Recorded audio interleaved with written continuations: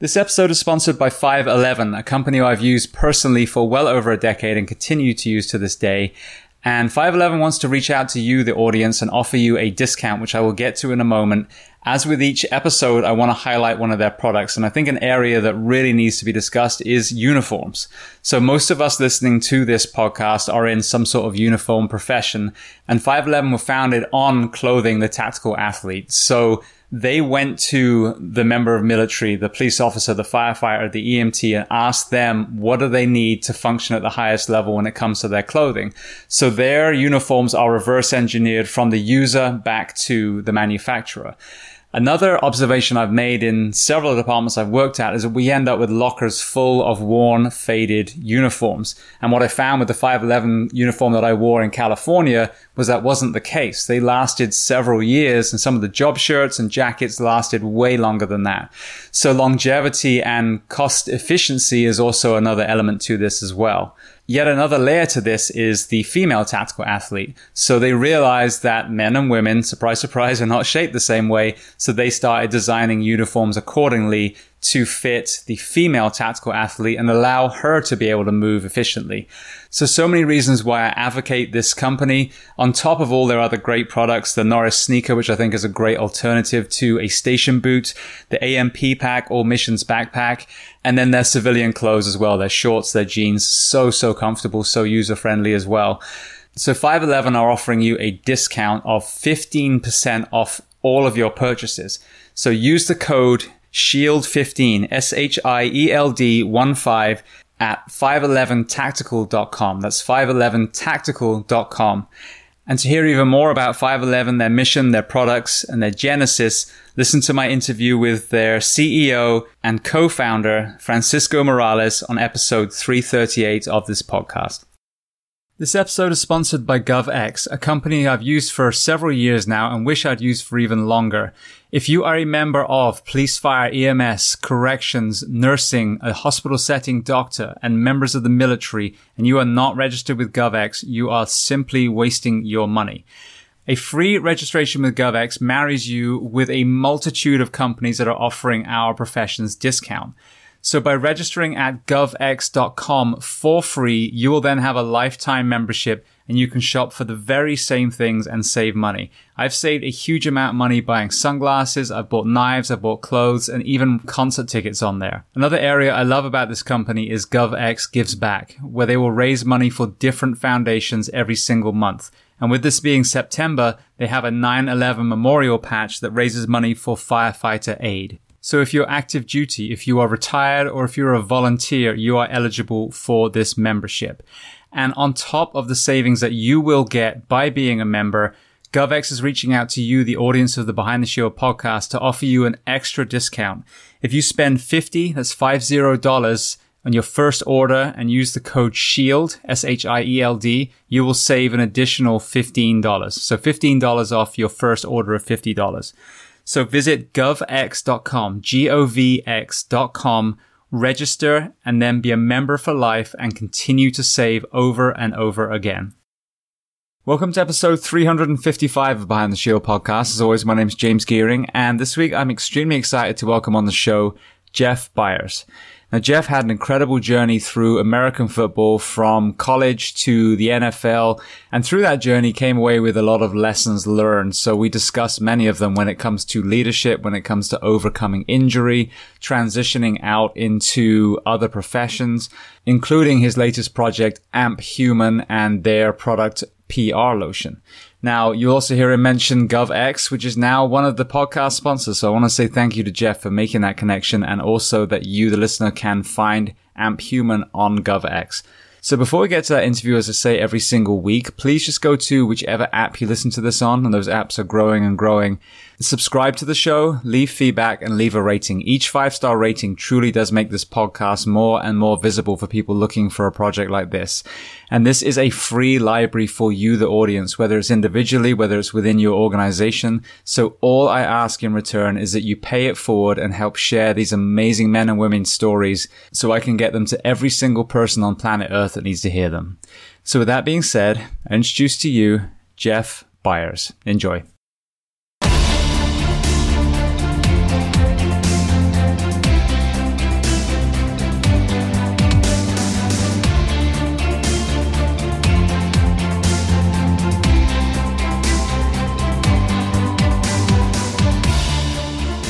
right, Jeff, thank you so much for taking the time to come on the Behind the Shield podcast. Yeah, thanks, James. Super excited to be here and looking forward to the next hour or so. Absolutely. So where on planet Earth are we finding you today? I am based in Park City, Utah.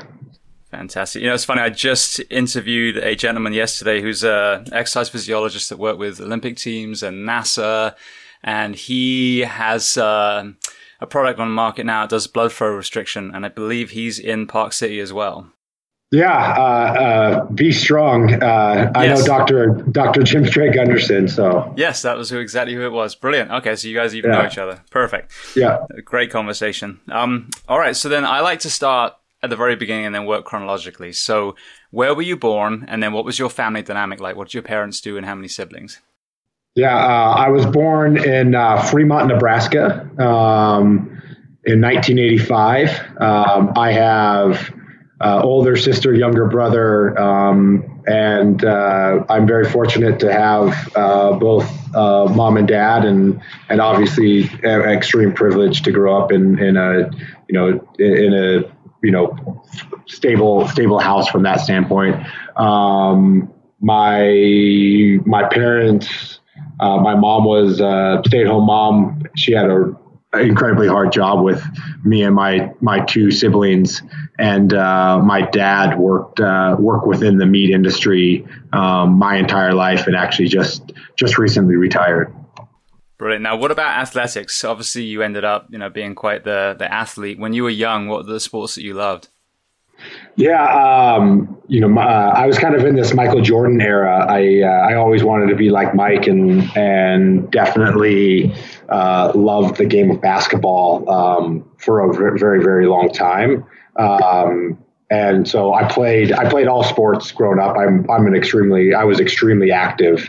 And my parents always said, like, they put me in sports because it was the only way that I would leave them alone, sleep at night, and not always fight with my brother. Right. Like, they just did it to tire me out, essentially. But yeah, basketball was my sport until I got too big to play basketball and realized that you had to actually be able to shoot a basket and make it. And being 6'4", 260 in high school wasn't necessarily conducive to being a great basketball player. So yeah, I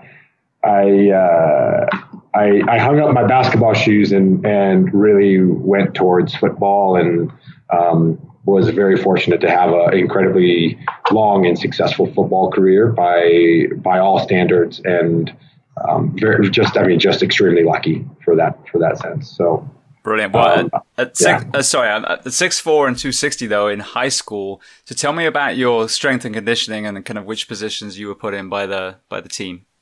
Yeah, all good points. So I went to high school in Loveland, Colorado, which is in northern Colorado. I played basketball, ran track, and played football all through high school. But I was a big kid. Like, I was 6'3", my freshman year in high school. But the problem is I left high school at 6'4". But I was big and lean and fast, etc. But I played offensive line in high school, and when I was 260, I was my junior year, and was really lucky. So being an offensive lineman, at 260, I was really actually pretty small, but I was really, really fast and really, really strong. I was fortunate enough in high school to be ranked as one of the top high school football players in the country, and had scholarship offers to essentially every university that was out there, and got to kind of pick where I wanted to go. I was a center, and yeah, just had a ton of fun. But for me, I was obviously given a ton of God-given talent. I was a big kid. I was naturally fast. I was naturally really strong. But in high school, I had a very, I would say, forward-thinking coach, and a coach in terms of strength and conditioning. And we had, very structured workouts and progression plans to how to get stronger and faster. And then, kind of from my perspective, once I saw the opportunity to be like be more than a high school football player, started thinking about, like how do you make those gains and how do you take care of your body in the right ways, and got into performance very much so in high school, thinking about, right, what do you eat, supplementation, rest days, even things like compression, that we all started to like, that we really started to get into. And even, one of the things that I look back on that I believe had the biggest impact was I started doing Pilates in high school. And it was like my dad pushed me to do Pilates, to say like, hey, this is something totally different. And right, like Pilates is about as opposite as you can get from football and, lifting heavy weights. And it was really one of those things that gave me a nice counterbalance of like long breathing, stretching, core work that I do attribute that helped me get through some of my big injuries and things like that as I progressed in my football career. That's amazing. I haven't heard Pilates mentioned for a long time, but yeah, I mean, absolutely, it makes perfect sense to kind of offset the the traditional strength and conditioning. Yeah. Anyways. Brilliant. All right. Well, then, so transitioning to college then. So what was that jump like? You were, definitely an incredible high school athlete. Did you have any kind of experience of being in a much bigger pond when you were in college? Yeah. So I went from Loveland, Colorado, which is not a, it might be a city, but it's not a city. It's a town, it's pretty small, et cetera. And I went to school at University of Southern California in Los Angeles, which is, about as different as you can possibly get. I grew up kind of like on the outskirts of a town, had some acres, and, in high school, I, was a farmhand, moved hay, shoveled horse shit, did all that stuff.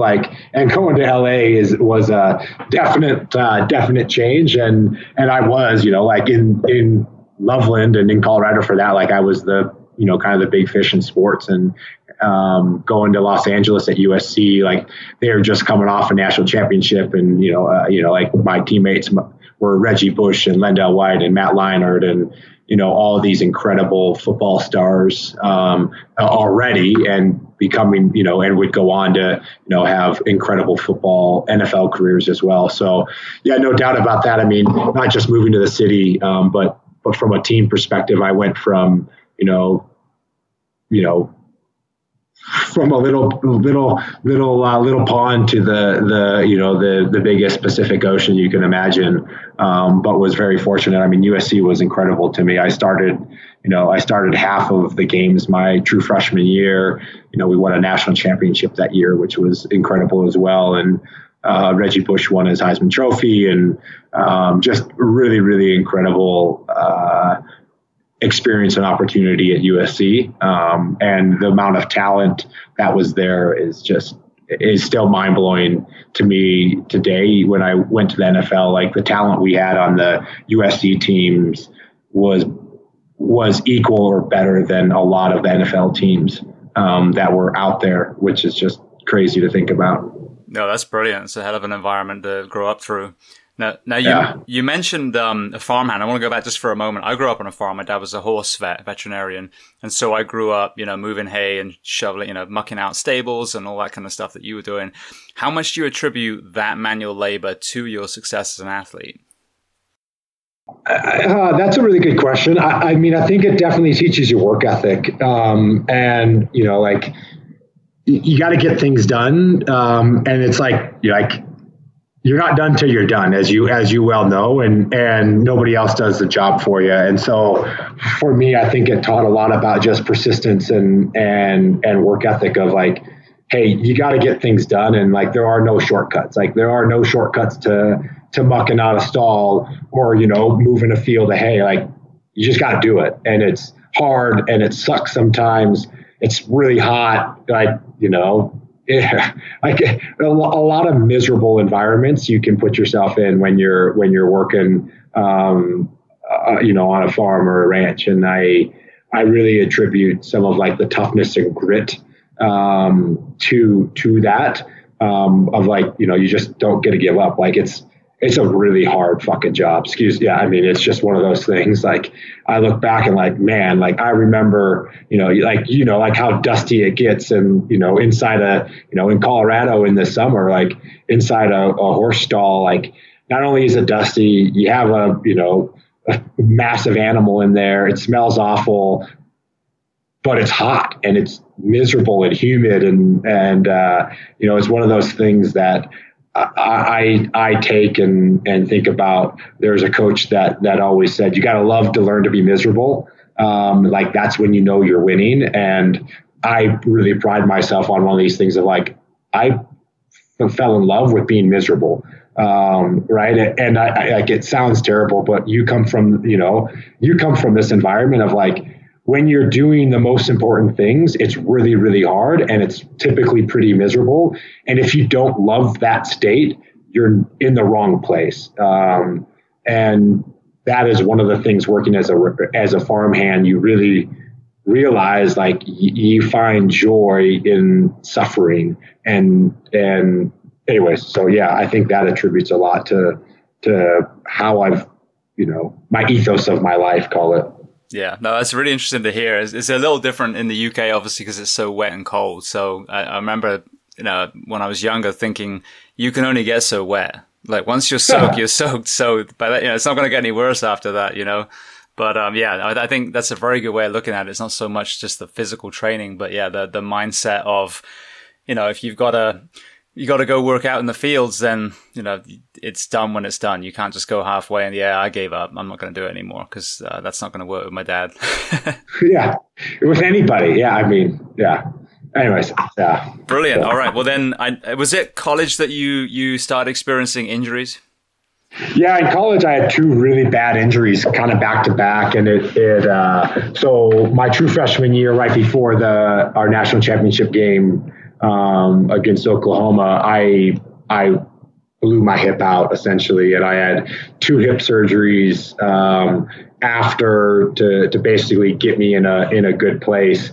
But the second surgery that was done, the doc pretty much looked at me and said, "Hey, the likelihood of you playing ball again is really pretty low." It was really early on in the type of surgery that I had. Not many people had it, and the success rate from the pro athletes he had done it on was pretty low. But I was young. I was, 19 at the time. So I had that going for me. So I ended up actually missing my entire second year at USC, but was at a crossroads and really,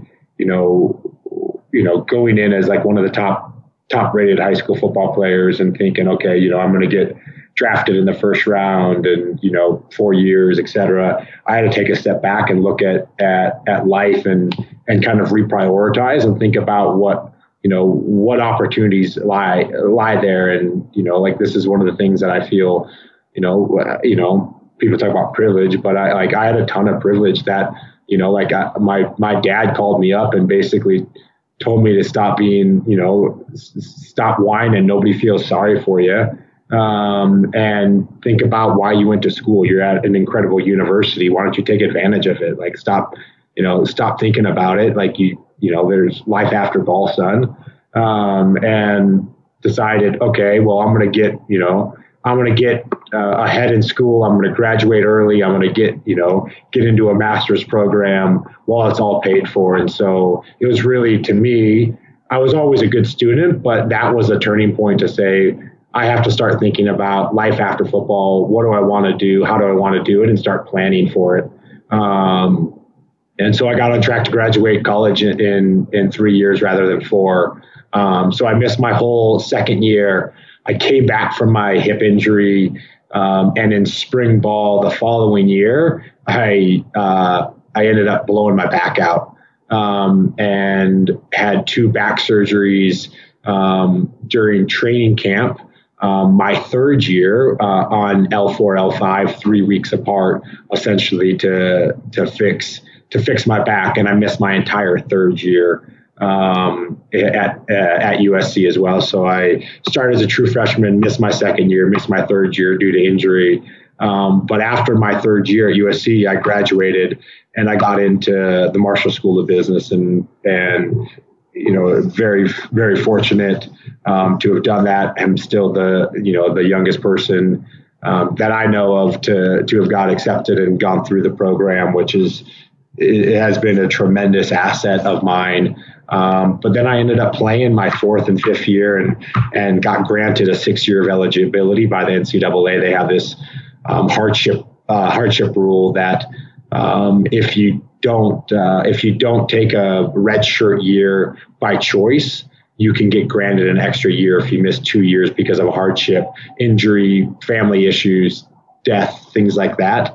And so I ended up graduating. I ended up playing a 6 year. I was a team captain my fifth and sixth year of the team.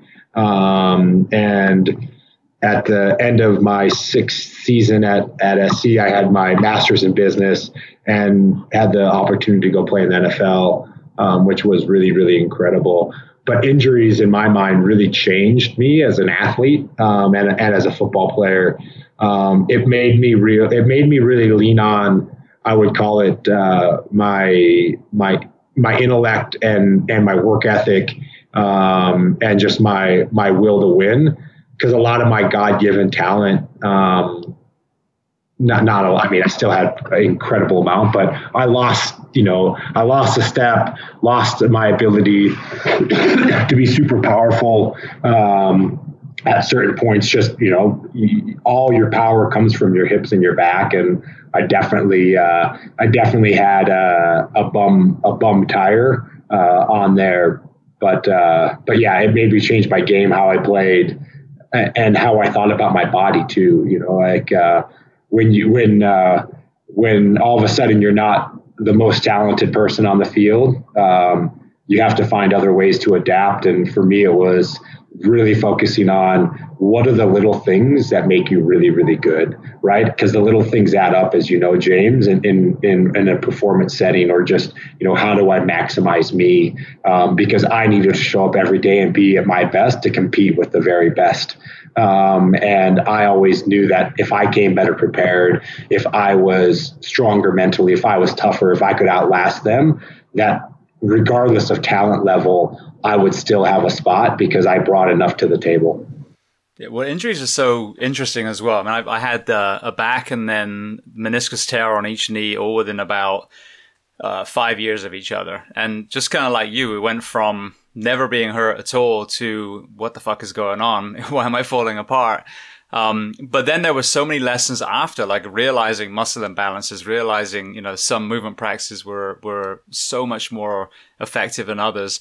So when you look back at your injuries, what do you attribute to the injuries themselves? And then were there any kind of physio modalities or training modalities that you found worked very well, getting you back to that, game ready state again? Yeah, I think from an injury perspective, obviously I played in a very violent game, and I was in a tight quarters with 10 other grown men that all weighed 300 plus pounds, falling on each other and such. I would say my hip injury, just. I got in a bad position and was trying to save it, and just was, like it happens. Like you just get in, you get in weird positions at times, and it was just kind of all the cards lined up and in a bad way for me there. And just, I literally, my femoral head just jammed directly into my pelvis and just tore up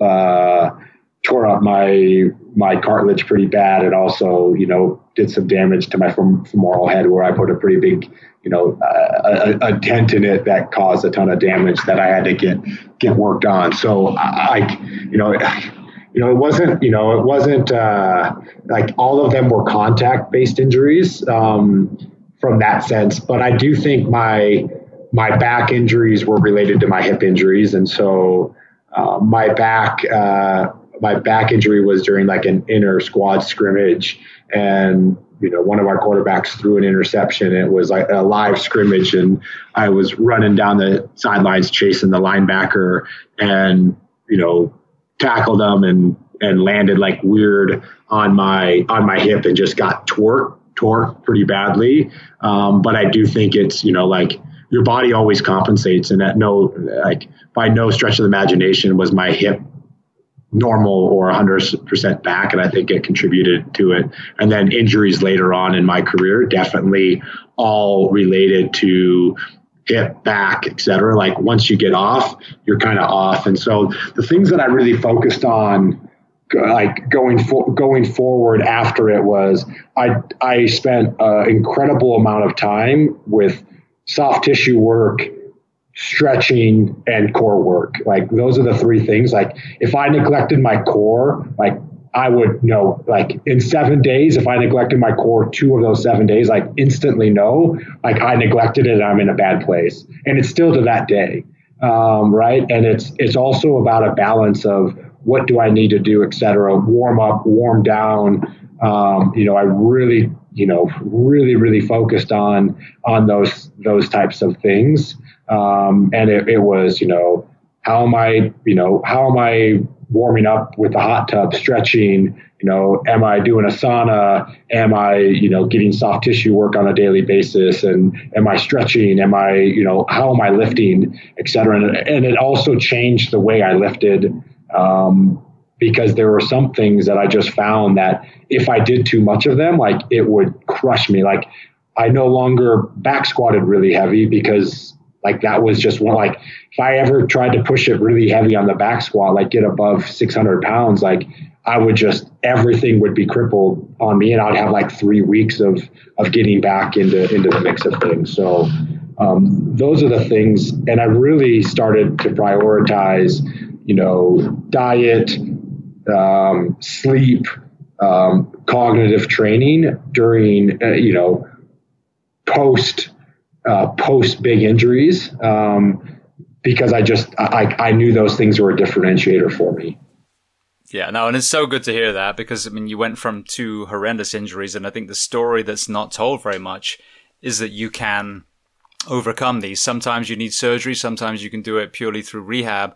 But I don't think people see that very much. That you're not only, you wasn't like you just able to walk around and, do an office job the rest of your life. You went back to college football and then the NFL. So thank you for sharing that, because I don't think that's, told enough. And the power of rehab and strength and conditioning and mobility training. And as you said, even good nutrition to overcome an injury that it doesn't go away. My back injury still will flare up if I don't do my movement practices. But if you do, you can function at a very high level. Yeah. I mean, I think the right, as you pointed out, like we as human beings, like adapt incredibly well. Like we've evolved to adapt. Like when you think about us, like if you couldn't adapt, we didn't survive. Now that doesn't mean things go back to normal, and injuries change things drastically. And that, I think that's the big thing that I've realized is that just because you're not what you were before doesn't mean you don't have incredible opportunities in front of you. And obviously I was fortunate enough to keep playing and have a career after that. And a lot of people aren't. Like injuries slow people down, but that doesn't mean it should take away, it shouldn't take away your life, because there's other things to go after, et cetera. Like there just always is. And as you know, James, like one door closes, opens another door. It's sometimes really hard to find that other door, like really, really hard, but there's always another door, is what I found in life. Absolutely. Well, speaking of that, it's a good segue to something I want to ask you about. So I read a story about you actually being asked to present to your team financial advice because of your training in the business side. So tell me about that, because that's another thing we hear about, especially these athletes that end up being incredibly successful, and then you see the sad story of a few years later where the money isn't there anymore. Funny story. So I was in grad school, and a big focus or emphasis of my business, my master's in business, was around finance and the capital markets. And it just so happened to be during the economic crisis in 2008, 2009. And Pete Carroll, who probably many of your listeners know, was my coach my entire college career, and was a captain for 2 years with him. He basically, the world was falling, and we were getting ready for a game. We were in our team hotel, and I'm sitting out looking through the game plan in my playbook, and trying to think about, okay, what things are most likely to happen. And he walks up to me. He's like, "Hey man, do you think you could talk about the financial crisis?" I was like in 10 minutes of the team meeting? And he's like, "Yeah, I'll give you 10 to 15 minutes to talk about the financial crisis, like the history of the markets." And I'm like, "Oh God, here we go." Nothing like get in front of, my teammates, but also my coaches. The coaches are the ones that I always honestly had deep conversations with, because I was getting my master's in business and they knew I had this great understanding. They all had money saved away, and they were, "Hey, what's going to happen? Should I sell?" And I'm like, "Guys, you're asking a 21-year-old who's in grad school, what you should do with your money. This is," anyways, it's just, So I got in front of the team and tried to explain, kind of the macro and micro world, what was happening, from an economics perspective, what the history of the markets look like, and fundamentally, what was wrong. And as you can imagine, I would say a third of the room were, support staff, so coaches, managers, things like that, were grown adults and been in school, probably, average age is 50. And then the rest of the room were my teammates, who a lot of them, were there to play football, didn't give two shits about school. And, they're, 18, 19-year-olds, and trying to have this conversation about, the global financial crisis that was 2008 and 2009 was really quite fascinating. Pete really put me on the spot, and it's one of those stories that I don't know how got out to the media, but Pete talked about it, and just one of those crazy things that I end up talking about more than I ever would have thought during the time. Yeah, it was just interesting, especially at that time. Funny enough, I was in California. I was working for Anaheim Fire then. And right before that, I just came from Florida. So the housing obviously is a lot cheaper here anyway. And then I moved to California. Everyone was telling me, "Oh, you got to get on the housing market." And these little 800 square foot homes, they were selling for $500,000. I'm like, there's no fucking way I'm going to buy a house at that price. It's a shed. What are you talking about? And then, thank God I didn't. And then it happened, and it was tragic to see that, because like you said, no one really knew what to do. And if you were in that housing market and you'd bought when it was maxed out, I mean, so many of my friends lost their homes, lost, all their vehicles, all kinds of things. So yeah, I can see what an interesting yet terrifying time that must have been. Yeah, there is. It was just, that's one of the random things I guess I get to carry around with me. All right. Well, speaking of Pete Carroll, so tell me about your journey into the NFL. Yeah, my injury background was such that there was no way I was a draftable player. I was asterisk in terms of, can he survive an NFL season? How durable is he, et cetera? Teams just don't, people with a long history of injury, they don't draft them. And so I remember going to the NFL Combine and going through physicals and just an incredible grueling process of getting grilled on my injuries, every doctor touching me, all right, we need an MRI. And I think I had 8 MRIs at the Combine, and, 18 x-rays or some crazy number, and I spent an entire day getting MRIs and x-rays on my body to basically check out my injuries to see where I was sitting. So my journey in the NFL was quite unique from that standpoint. I was undrafted, but a very highly sought after undrafted free agent. And kind of in my perspective, I was fortunate on that because when you're an undrafted free agent, you can kind of pick where you want if people want you. And a lot of people wanted me because I did have some great experience. I just, the question, like nobody wanted to invest money into somebody who was broken, but like, hey, you want to come join our team and see if you can make it through a season, great, but we're not going to pay you a bunch of money or give you a, upfront payment to do so. So I started, I went and followed Pete Carroll to Seattle. Pete took a bunch of my coaches from college and Pete to me is an incredible role model, leader, human being, and somebody still to this day, I very much respect and I try to be a leader he is and take a lot of his things to my company and other parts of my life. So followed Pete up there, and it was much more based upon a personal relationship and such. And I ended up going through training camp. I got cut on last cuts, but I was fortunate enough to get picked up by the Denver Broncos right after. Played my rookie year for the Broncos, mostly as a practice squad member. And that is always unique from that standpoint. You're like the next guy up. My year at the Broncos was, my worst year as an athlete in my entire life. We were just awful. Head coach got fired, 3/4 away, not even 3/4 away into the season. We were just a really bad football team in terms of win losses, et cetera. And pretty dysfunctional when you lose a head coach, et cetera. And it taught me so many lessons about, interpersonal dynamics, leadership, teamwork, I saw a coaching staff lose the team, et cetera, like lose the players and how that happened and watch it kind of spiral.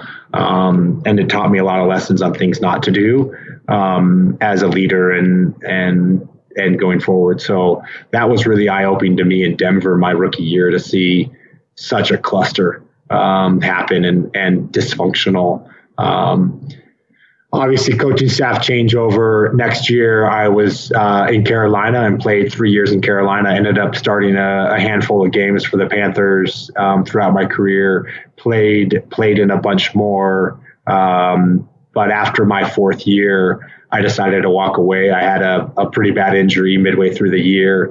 And when I was getting carted off the field, regardless of what, the doc said in the locker room, I just knew I was done. I always, after my big injuries and going to grad school, I kind of made a deal with myself and with other people, kind of around me from a mentor basis. And it was, I'm never going to let the game of football take more from me than I could take from it.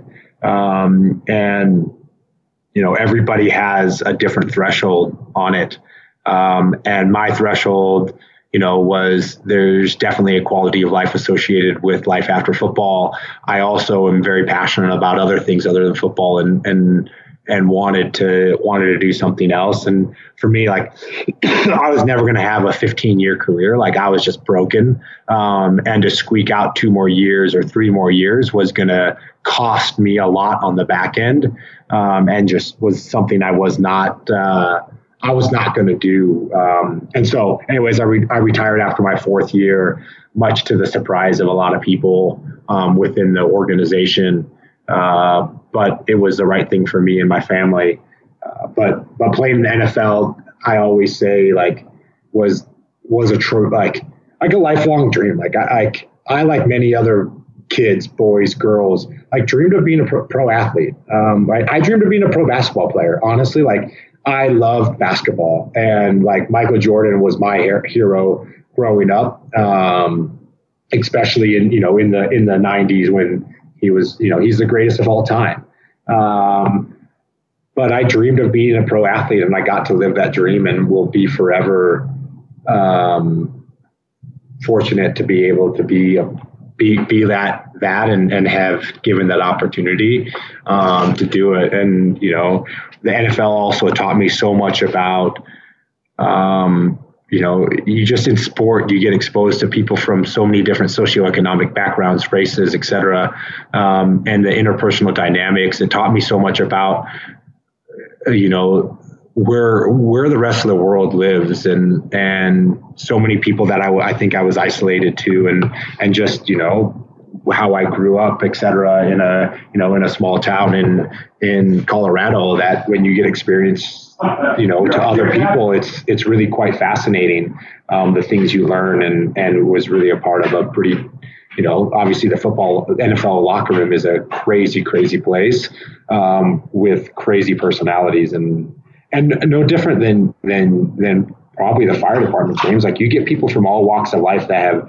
so many different backgrounds that you just get this incredible melting pot, and you get your eyes get open to so many different ways of, how you were brought up, et cetera. It's just really fascinating. I just look at it and say, how does it shape me as a person, and open my eyes up to, some of the struggles of life, and how much opportunity I was truly given here. Yeah, well, I love the way you framed your decision to step down as well, because that's sadly something I think that's an issue in our profession. Right now, many of the departments around the country, or around the world even, work a work week that is detrimental to their health. They love the job. They signed up to do this job. That this is what they want to do their whole career. But there is a point of diminishing returns, where, as you were saying, to stay 1 year, 2 years, 5 years more is actually going to be a lot more costly at the end. And we have a profession where, on average, we die about 5 years after retirement, which is horrendous. So understanding that, yes, you might not have as much pension, or, whatever it is that you're waiting for, quote unquote, but there's so much more value in taking those years and being present with your wife, your kids, starting a new entrepreneurship, adventure.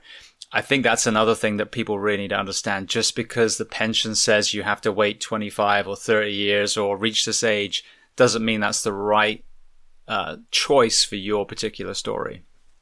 Yeah, this, and we all do. Inherently, change is really hard, and we always gravitate to the things that we know we're good at and that we can do.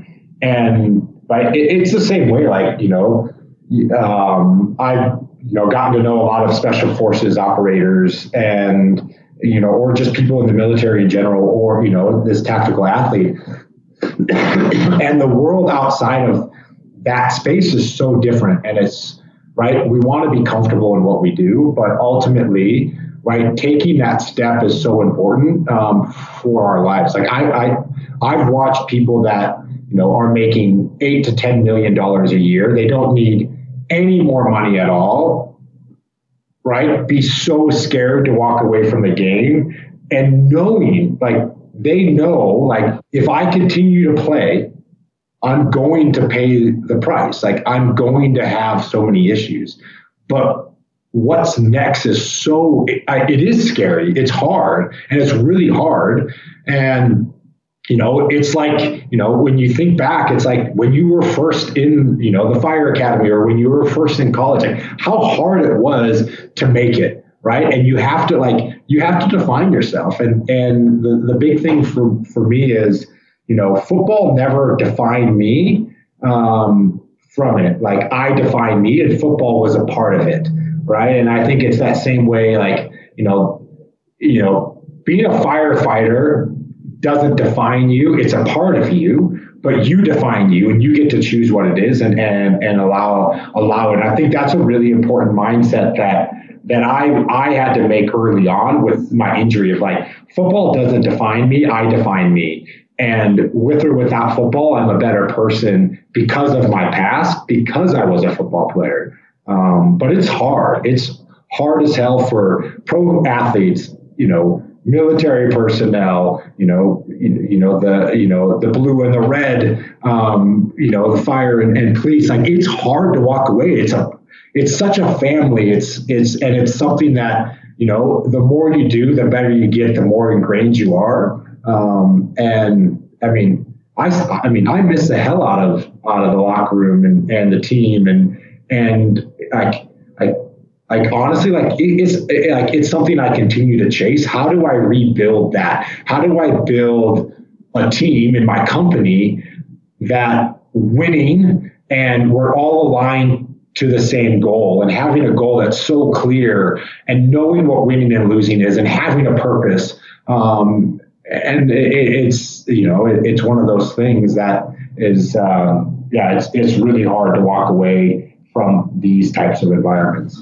Yeah, well, it's such an interesting parallel too. So there you are from the professional athletics side, and you've just explained exactly what I see so many first responders and military go through, which is if you invest and become the profession that you're in as your identity, then when you transition out, whether it's injury, whether it's getting fired, whether it's retirement, if you don't have something else, if you don't have that self, then people really struggle. And I think that's exactly what you just said, is finding that next tribe, that next group that you feel a sense of belonging on, you feel like you're doing something good in the world.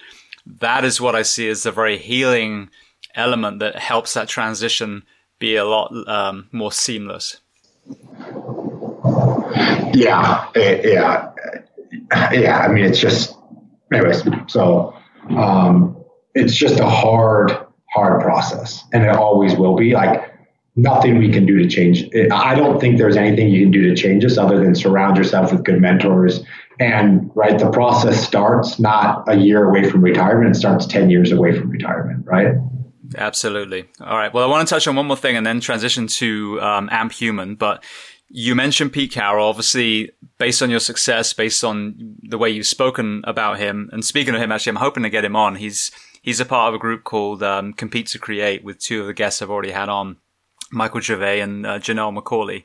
But what I've witnessed is, there you are in this, what seems like a very cohesive team, well led. And then you also got to witness that particular year at the Broncos, which was the parallel opposite. And I had the exact same experience in the fire service. I've worked for one department where I've seen the most camaraderie, brotherhood and sisterhood. And then the most recent one I worked was the polar opposite, and it was horrendous. And leadership was the key. So my observation is the same at the moment. And I'm not trying to load this question, but to me, I see a lot of lost people during this pandemic at the moment, looking for leadership, looking to be led when it comes to all the elements that are in their control, their nutrition, their exercise, their, time in nature, their mental practices. But I'm seeing instead, just fear being pumped out there. And I see that personally as a lack of leadership at the moment, not picking on any political party, just a lack of general leadership. So what is your kind of perception of what's going on at the moment, having seen great and bad leadership yourself? Yeah, and this is obviously a tough one here, James, and there's no need to get political because I think it spans all parties, et cetera, and all walks of government from at the community level up to the federal level. I mean, leadership helps, leadership helps, provide a guiding light, to say, this is where we're going, this is how we're going, but also to make people realize, things are going to be hard and not everything's always rosy, but here's the process we're going through, but here is the process. And this is a process, and here are the time points that we're going to change and potentially change, et cetera, to know where we get to. And I do think ultimately during the hardest times, leadership is the most important. And in the lack of leadership, and even with leadership, people always have to focus on the things that they can control. Right? None of us can control the pandemic that's happening. We individually, we can't figure out a vaccine. We aren't going to be able to dictate policy. but we can control what we can control, right? And part of that is our attitude, our response to this, et cetera. And I think what great leaders do is magnify the things that people can control to put them in control of things. And so, for me, it's like, yeah, the pandemic really sucks. It does. But guess what? I can't change it, and neither can you, James, and neither can most anybody. But what we can do is, we can say, what are the glass half full moments in the pandemic? What is really incredible here? How can I protect myself, and how can I make sure that I'm also a parent and aware of other people have different beliefs and situations on this, and you have to be respectful of that, and that's super important. But also it kind of comes back to this of we are all human, and we got to protect each other, and at the end of the day, it's not about us, it's how do we protect our our family and our humanity in all of this. So anyways, it's we're obviously in the most unique times that we'll probably all face as adults, hopefully, James. And, COVID-19 pandemic it is reshaping the world as we know it, and reshaping the power structures within the global economy. And it's changing people's perspective of life and what's really important to them and what's not. And I think it's, from my perspective, it is a horrendous thing that's happening. And the amount of life loss is tragic, and jobs. But also I think there's a lot of people that have said, what's really important to me in this? It's made them take a step back. And I personally have, what's truly important to me in life, and why do I do the things that I do? And where is my role in all of this, rather than just getting stuck in the usual rat race of how do we go faster and faster and faster. Yeah, no, I agree completely. I think that's it. Understanding that what we can control rather than being frozen by what we can't. Yeah. Right. Well, then just kind of the journey into Amp Human. So many of the professional athletes, especially in football and powerlifting, and some of these ones where sometimes health is actually sacrificed for performance. You were 300 plus pounds. What was your journey to where you wanted to be in your ideal health post football? Oh man. Being big was really hard on me. 310, 300 pounds, which was 300 to 310 was my playing weight in the NFL. It was a full-time job to just eat to keep my weight on. My body did not like to be that big, by any means. And when the things I love to do is I love to be outdoors. I love to hike. I love to bike. I love to adventure. I love to ski.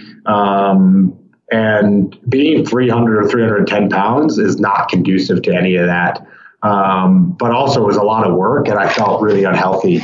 A lot of it. I mean, just, at 310, you don't sleep really well, all the time, right?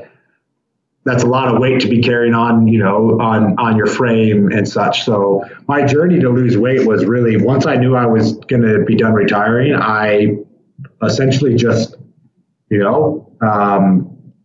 stopped eating so much. And, I would say 2 months after retiring, I was, 235, which is where I'm at now. I shed weight so fast. And I did it almost exclusively swimming. And it was because I had a really bad foot injury and I was non-weight bearing. So I just got in the pool and, I remember, the first time I got in the pool, I was like, I'm going to swim for 30 minutes and try not to drown. And I swam for 30 minutes and almost drowned. And then, over the course of, 2 months, and swimming almost every day, I became a really proficient swimmer and, was no longer drowning, but was rather trying not to puke and all those things. So my journey was honestly relatively quick to get down to what I'll call my current fighting weight. right now. And, for me, like I'm an avid, aspirational athlete. Like, I don't run very much because it's really hard on my body, but I love to do big hikes, and, like I'll call them like hikes / trail runs, which, kind of a combo. I love to ride my bike. I really like to swim still. And then I do a bunch of crazy, high intensity workouts. I have an incredible group here in Park City that, it's kind of this massive sufferfest of ex-athletes, military, current pro athletes, I would say, in kind of the adventure sports space that, every couple, pre-pandemic, 4 days a week, we'd all go in and suffer. Like, some mornings we'd go skin up the ski resort and ski down. And, in the summer, we go run the ski jump stairs, which is, 400 vertical feet, of stairs essentially alongside the big Olympic ski jump, which is just an absolute, kick in the stomach, make you vomit every single time, and, do a couple rounds of that. So I don't know. I think, my journey is I've taken, a look and say, how do I suffer the most in sport while not hurting my body? Suffering to me in my athletic endeavors is a way for me to clear my mind and really find, some space to have what I call free thought. Like my mind and how my days are structured, there is very little time where I just get to think randomly and just go from one thing to another. And, when my heart rate, is above 150 and holding for a long time, is really the only time that I really feel that I get good free thought, and my mind just wanders and goes to so many different places, which I think is really healthy. And it's that suffering that allows me to do that. Brilliant. No, I love that. And it's interesting. So like I said, so many people have gone from performance to health now. And you mentioned about how hard it was to eat to maintain that weight. I had Ethan Suplee on the show, who was on American History X and a whole bunch of other films and televisions. Well, My Name is Earl. He was the very heavy character in that. But he made a very interesting point. He said it's hard being obese. And what he meant was, again, the amount that you're consuming, and then everything you do is harder because you're so big. So his whole philosophy was you take that same effort that you're already doing as an overweight person and you apply it in the healthy modalities, the exercise and that kind of thing. So you're not really doing any more as far as motivation. You're just applying that effort in a different way that's going to make you healthy. Yeah, exactly. Brilliant. All right. Well, then let's talk about AMP Human, the genesis and, how it involves the tactical space. Yeah. So I guess kind of the journey to get to AMP Human is important. So myself and my co-founder, Erica Good, we met, over 5 years ago now in Los Angeles at an early stage biotech. We were employees 2 and 5, really part of like the first wave of hires, the founding team at this biotech company. She was number 2, I was number 5, respectively, and not separated by very much, but we are definitely part of the business team, not a part of the chemistry side, et cetera. And that biotech really was inspiration for AMP Human and founding AMP Human. A little over 2 years ago is when we created AMP Human, June of 2018. And we did so on this idea that the human performance space has a ton of opportunity, and there's so much misinformation, lack of information out there about human performance and how do we maximize our body. But also there's so many incredible technologies and products that just never make it to the consumer. And that was kind of our thesis here. And being at the biotech, we had this passion project, which was how do we leverage the technology that was developed at the biotech for use outside of pharma and medicine and apply it to human performance. And this passion project at the biotech, we made a skunkworks product that is now our flagship product, PR Lotion at Amp Human. And it was, is there a way to give the body more of a basic electrolyte that maximizes muscle efficiency? But you can't take it orally. So the biotech is focused on delivering substances through the skin.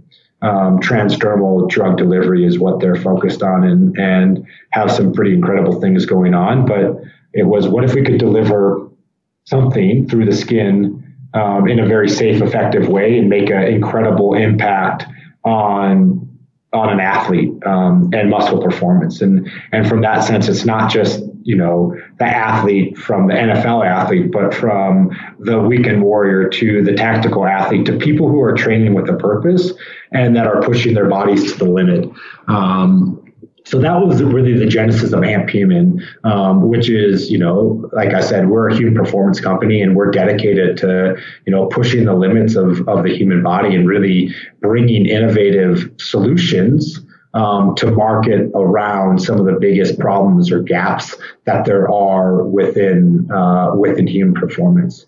And couple of things that I'm most proud of about the company, we've put together a world-class scientific advisory board that has, the head of human performance at Red Bull and the head of human performance at Nike and some of the top clinical researchers in the world to help us identify some of the biggest problems and actually validate some of the solutions we're working on and continue to push the ball forward on things. And so at Amp Human, we have one product on market right now. We're getting ready to launch another one end of this year and are continuing to build out what does our product portfolio look like and how do we best serve the athlete consumer as a whole. Brilliant. Well, I mean, that's one of the kind of roads, I guess, on this project is understanding that we, the tactical population, as you said, are athletes, and we should be seen the same way as the sporting athletes that many of us, admire on television. So there's the one wellness and longevity road, but then there's also a peak performance road as well. And so I'm always intrigued when whether it's the blood flow restriction or the PR lotion, anything that can take, especially if it might be a niche, part of one of our professions, but create, more recovery or a higher level of performance, because unlike football, in these professions, lives are at stake. So if this is, the thing that might have made that 1% difference that enables a rescue, enables a life to be saved, then it's absolutely worth looking into. Yeah, exactly. I mean, that's, to me, there's so much opportunity to focus on things to make, the athlete be a better athlete. And we kind of define them in three different areas. Like, how do we define human performance? We call it, perform, adapt, evolve, of like the three big pillars of human performance. And perform is this category of it's the moment of sweat, right? When you're training, when you're working out, when you're pushing your bodies to the limit of at that given time, what do you need to give yourself? And then we have this pillar of adapt. And this is really, what is your recovery in 24-hour routine? Like, what does sleep look like? What does, a recovery drink look like? How is stretching involved, soft tissue? And then there's this big evolve pillar, which is your athlete health and your long-term vision, right? And this is, this is not, I'm going to do this today because I did X. This is, over 4 months. How am I looking at my body and taking the really long-term vision of health into account? I mean, things like this would be your gut biome, your immunity, your immune health, and things like that. So we really have three core pillars here of human performance: perform, adapt, evolve, how we see being critical to the athlete and are building things in each one of those categories. But like you mentioned, PR Lotion, which is our first flagship product, I mean, it's at its simplest form, it's really pretty simple. we're giving the body more of a basic electrolyte, which is sodium bicarbonate. You can't take that electrolyte orally very effectively because it causes massive GI distress. Basically, it causes you to, have nausea or crap your pants if you take it in doses that are impactful on performance. But bicarbonate's role in the blood is to help regulate acidity or pH.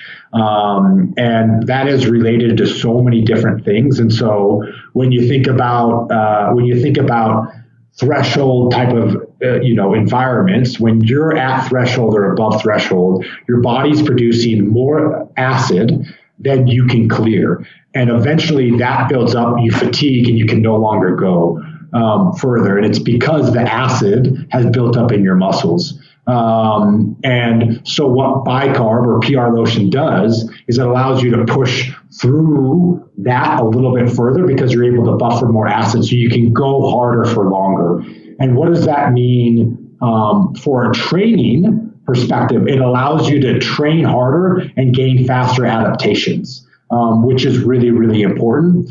It also has the impact of it allows you to recover a little faster because there's so much damage that happens within the muscle that creates an acidic effect that if you can remove some of the acidity, you can recover a bit faster. But from a performance standpoint, so, right, in your world, Jane, it seems like, hey, you're going up and down stairs as fast as you can. And in some of the clinical research that we've done, like we've been able to show like you're able to do more max effort intervals to failure until you failure than without it. And that's because you're able to buffer more acid during the process. So you can get 4 or 5 more rounds in than you would have without it, just because you're giving your body more of what you need. It's no different than, right, you go into a workout and you're dehydrated as hell, you're going to have a terrible workout. You're going to perform like crap because your body doesn't function well without water. So we basically moved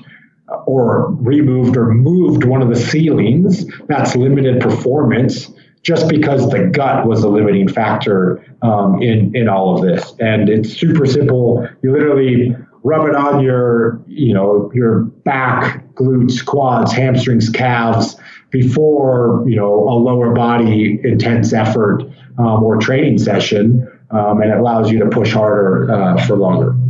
All right. So a few questions. The first one, with any athlete that's going to be going into the water, so lifeguards, for example, if you're looking at the rescue space or a Coast Guard rescue swimmer, how long is the product absorbed before they can go in the ocean? Will it kind of wash off if they put it on and then start swimming, or what's the kind of absorption rate there? Yeah, great question. So we work with a ton of the world's best triathletes, and absorption rate, we typically say put it on 30 minutes, let it be on for 30 minutes before you get in the water. And that's simply to let it absorb, and then whatever's left on the skin, the residue, is just excess residue, and like we know we don't get everything in, we don't penetrate. There's other parts of the lotion that don't penetrate as well, and so after 30 minutes you're clear to get in the water and get wet. So it's just kind of one of those things that if you're going to do a water-based activity, you just need to give yourself a little bit of time before you get in. But when you think about it, like 30 minutes. If you're getting in the water, you really know it. Like you have time typically to do so.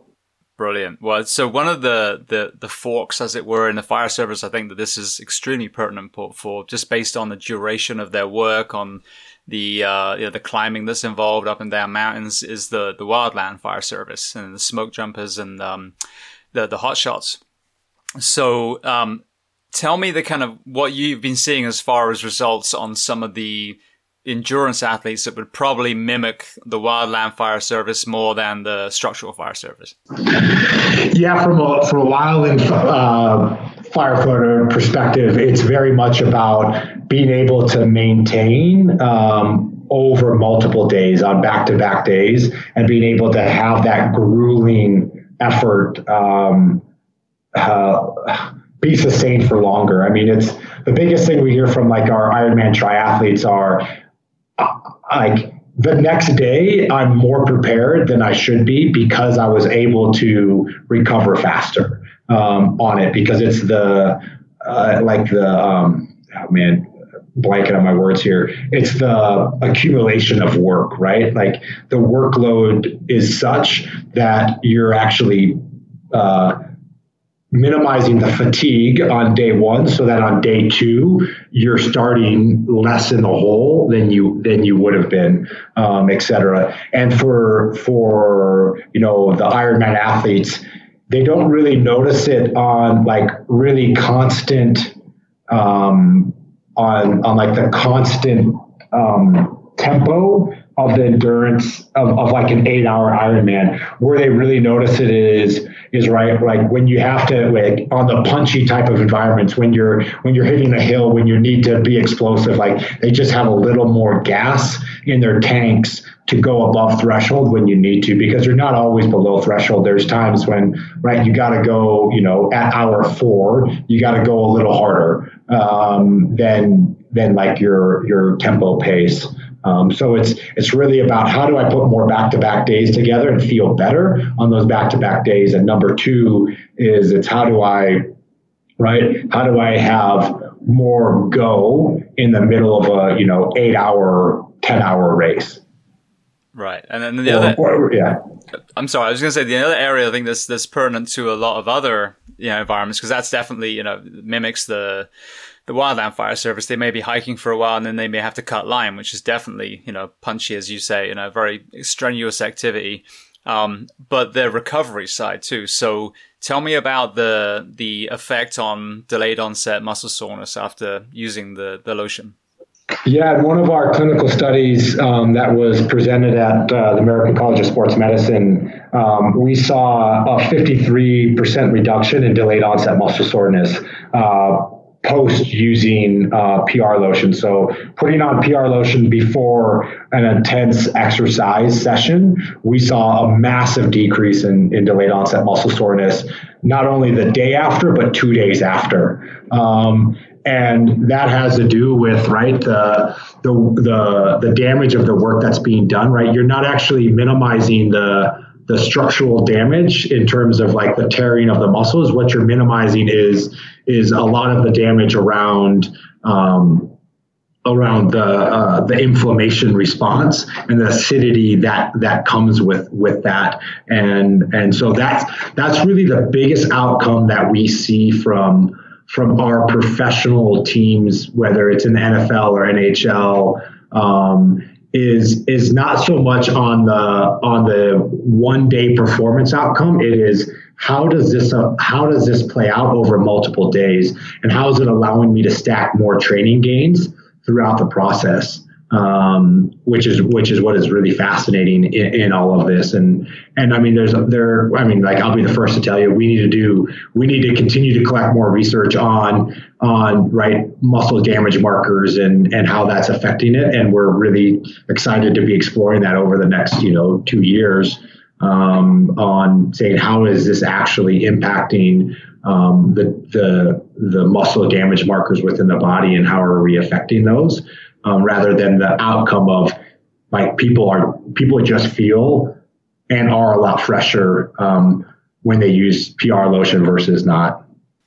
So we were actually connected by Miguel, who's a human performance and working with Marine Recon, and he was saying obviously that those guys were using it as well. So tell me what the results you've experienced from the military community.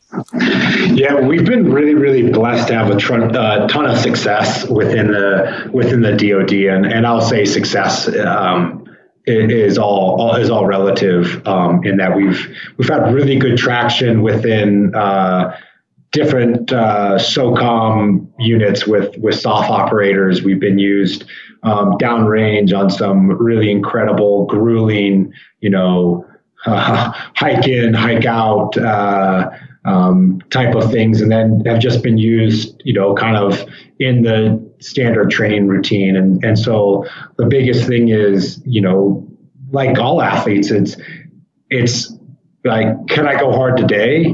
and can I go hard tomorrow? And can I go hard the next day? And how do I continue to make those gains when it matters? Or how do I continue to be at my peak for longer when it matters? And then in a training session is, how do I push my body and get more out of my body today so that I can get better tomorrow, so that I can get better the next day?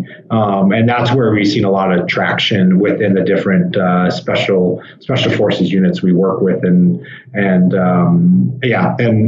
with that, obviously, Miguel connected us, and he came through one of our soft connections and has been an incredible asset and has given us great feedback on the product, et cetera. We've also won or been awarded, I guess is a proper word, $1.6 million in innovation contracts within the DoD, specifically through the Air Force. We actually are as of the 19th of August, we haven't officially announced it yet, but we were just awarded the biggest portion of that, which is a $1.5 million contract with the 1st Special Operations Wing. And it's further looking at PR Lotion and how can we impact the performance of the air crew, like both pilots and the crew behind, to impact performance while they're, not only just training, but also as they're in air, et cetera, on missions or in training profiles, as they have a pretty grueling task of not only just, sitting in the cockpit for, 8 hours at a time, but also, in the back, the air crew has a tough job as well, obviously, as we all know, doing some pretty incredible things. So we're really excited about our traction within the DoD, but also how they're really supporting our continued knowledge of the product and getting behind us as an innovator, and are continuing to find how do we continue to support this tactical athlete. And James, as you know, that the tactical athlete is a lot of times an overlooked segment when we talk about athletes. But at the end of the day, in our perspective, we have 4 key consumer profiles, and the tactical athlete is one of them. They make up a huge component of people who train with a purpose. Excuse me. And whether you're, a municipal firefighter or wildland firefighter, you're training with a purpose because you understand that your physical performance is key to your success at your job. And whether you're an Ironman athlete or just a recreational athlete that's pushing and training with a purpose, it's very meaningful to invest in oneself. And so as we think about the DoD and the tactical athlete, it's how do we continue to give this subgroup of athletes products and innovation that help them be better, because it's really easy to overlook this community. And honestly, from a startup company, we're early stage business, we're venture backed. The government and tactical athlete space moves at a slower pace than the non-tactical DoD athlete. And so we've really stayed true. This has been a 2-year process to get, $1.6 million in funding and get traction within the DoD and get orders start flowing.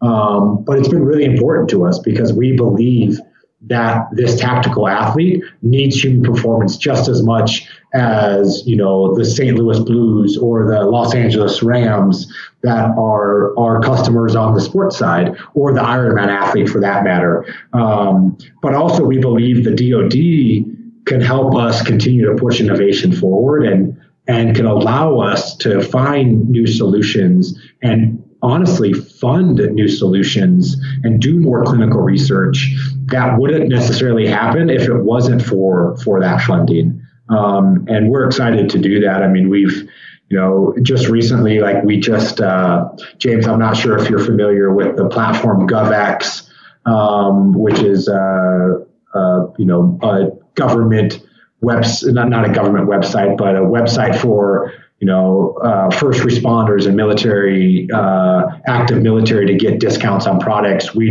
launched on GovX, or we partnered with them. Our products now on GovX, so that that group of people can get discounts and we can get further access and spread the love there as well. So we're really focused on how do we support this space in the right way.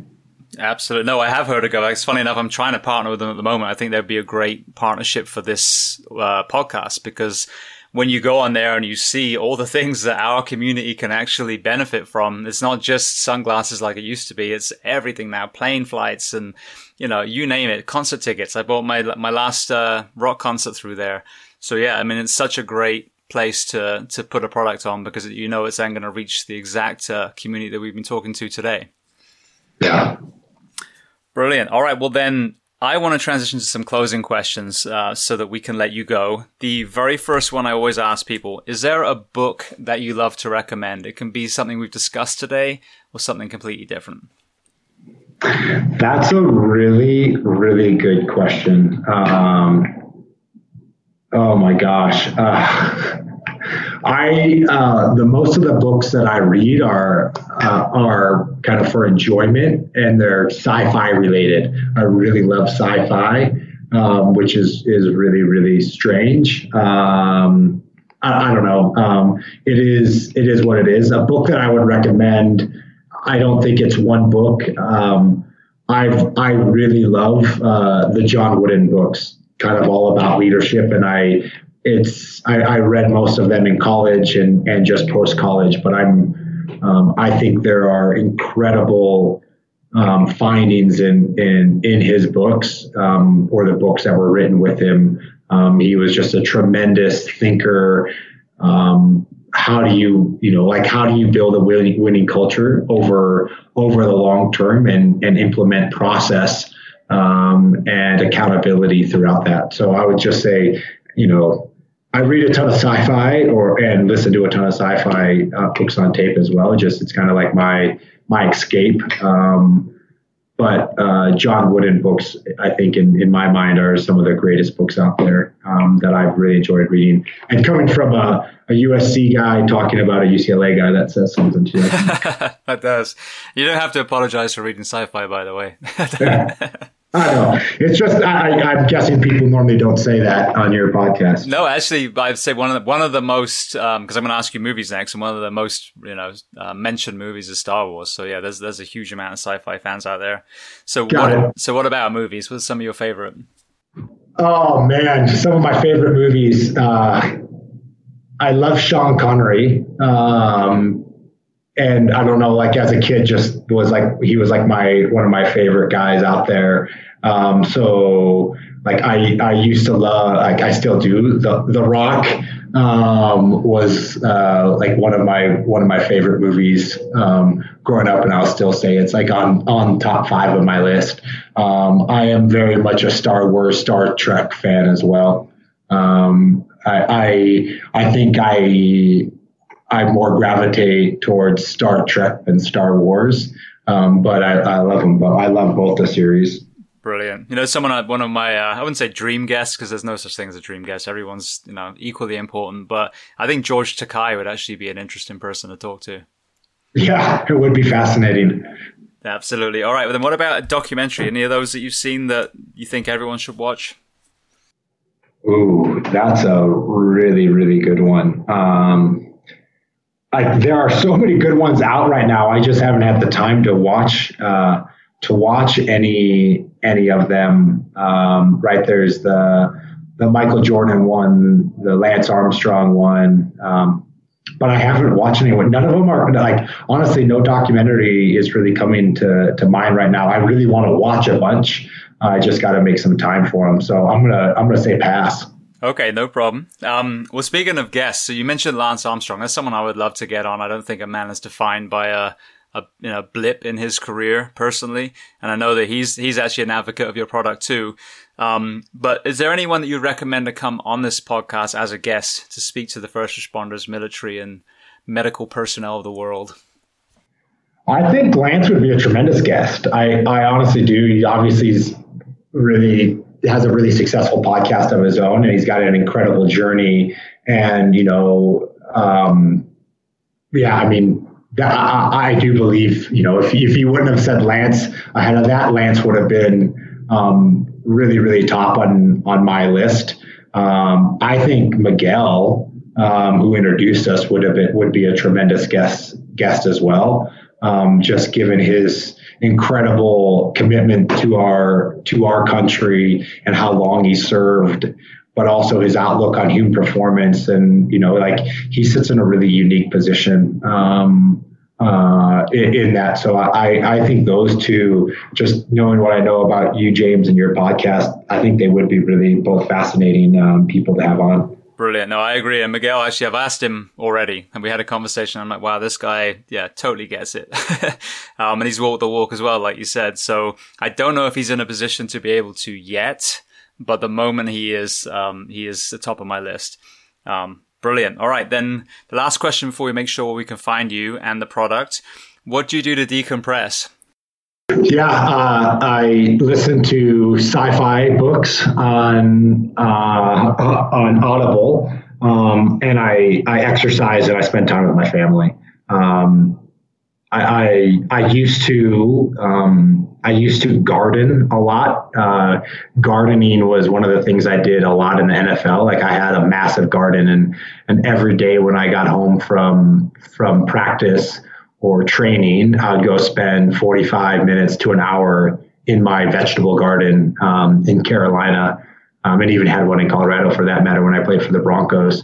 And for me, it was right. I needed to, as first responders, it is like the environment when you go home is so different, and I needed to find some space before I got into conversations with my wife or started, other things. I needed to just completely downshift. And I fell in love with gardening, which is, it is what it is. And I still love it. I don't do it anymore. We don't live in quite the great gardening place. And I also work too long of hours to do so now, but it really is family time where I have 3 young boys, and we go ride bikes around the block and go on hikes and things like that. And the outdoors is just how I really decompress, as well as I love listening to I don't think I ever listened to more than 30 minutes of a book on tape a night, but because I typically fall asleep, but for me it's a very good decompressing thing. Brilliant. Well, it's funny that you mentioned decompressing after training before you interact with your family, because that's another thing that's kind of very important for us. Is so often we jump in our cruiser or our civilian cars after we leave the fire station, and then we go straight home. And I think that punctuating your responder role or athlete role and then your family role is very, very important. It's something that we don't really think about. So that's so good to hear that you actually deliberately took that time to kind of transition from athlete to family man. Yeah, you're just in a completely different mindset. You're right. You're on edge. You're uber aggressive. You're trained to be aggressive and respond to things very, very quickly. Use your instincts, and use your past. Where at home, you need to be thoughtful and you just can't act. You have to think and you have to be patient. And patience in our lines of former work, patience gets in your line of work has if you don't react, bad consequences. There are terrible consequences if you don't move. In my line of work, if you don't make a decision, bad things happen, which bad things with air quotes, you get beat, you don't perform well, etc. And I still find to this day, even from work, the lack of decompression, because the position I'm in at running a company, you make decisions, you move really fast, you don't have a ton of patience, but those are really important skills to have at home. And it's really hard to turn that switch on and off. But we all owe it to be, great mothers and fathers and husbands and wives, and be really effective coworkers and leaders And so everybody needs to find out, how do I upregulate to get to work? How do I downregulate to get home? Because it's not the same. And especially in all our lines of work where it's so different. So I do think that's a big challenge, and it takes a very conscious effort to do so.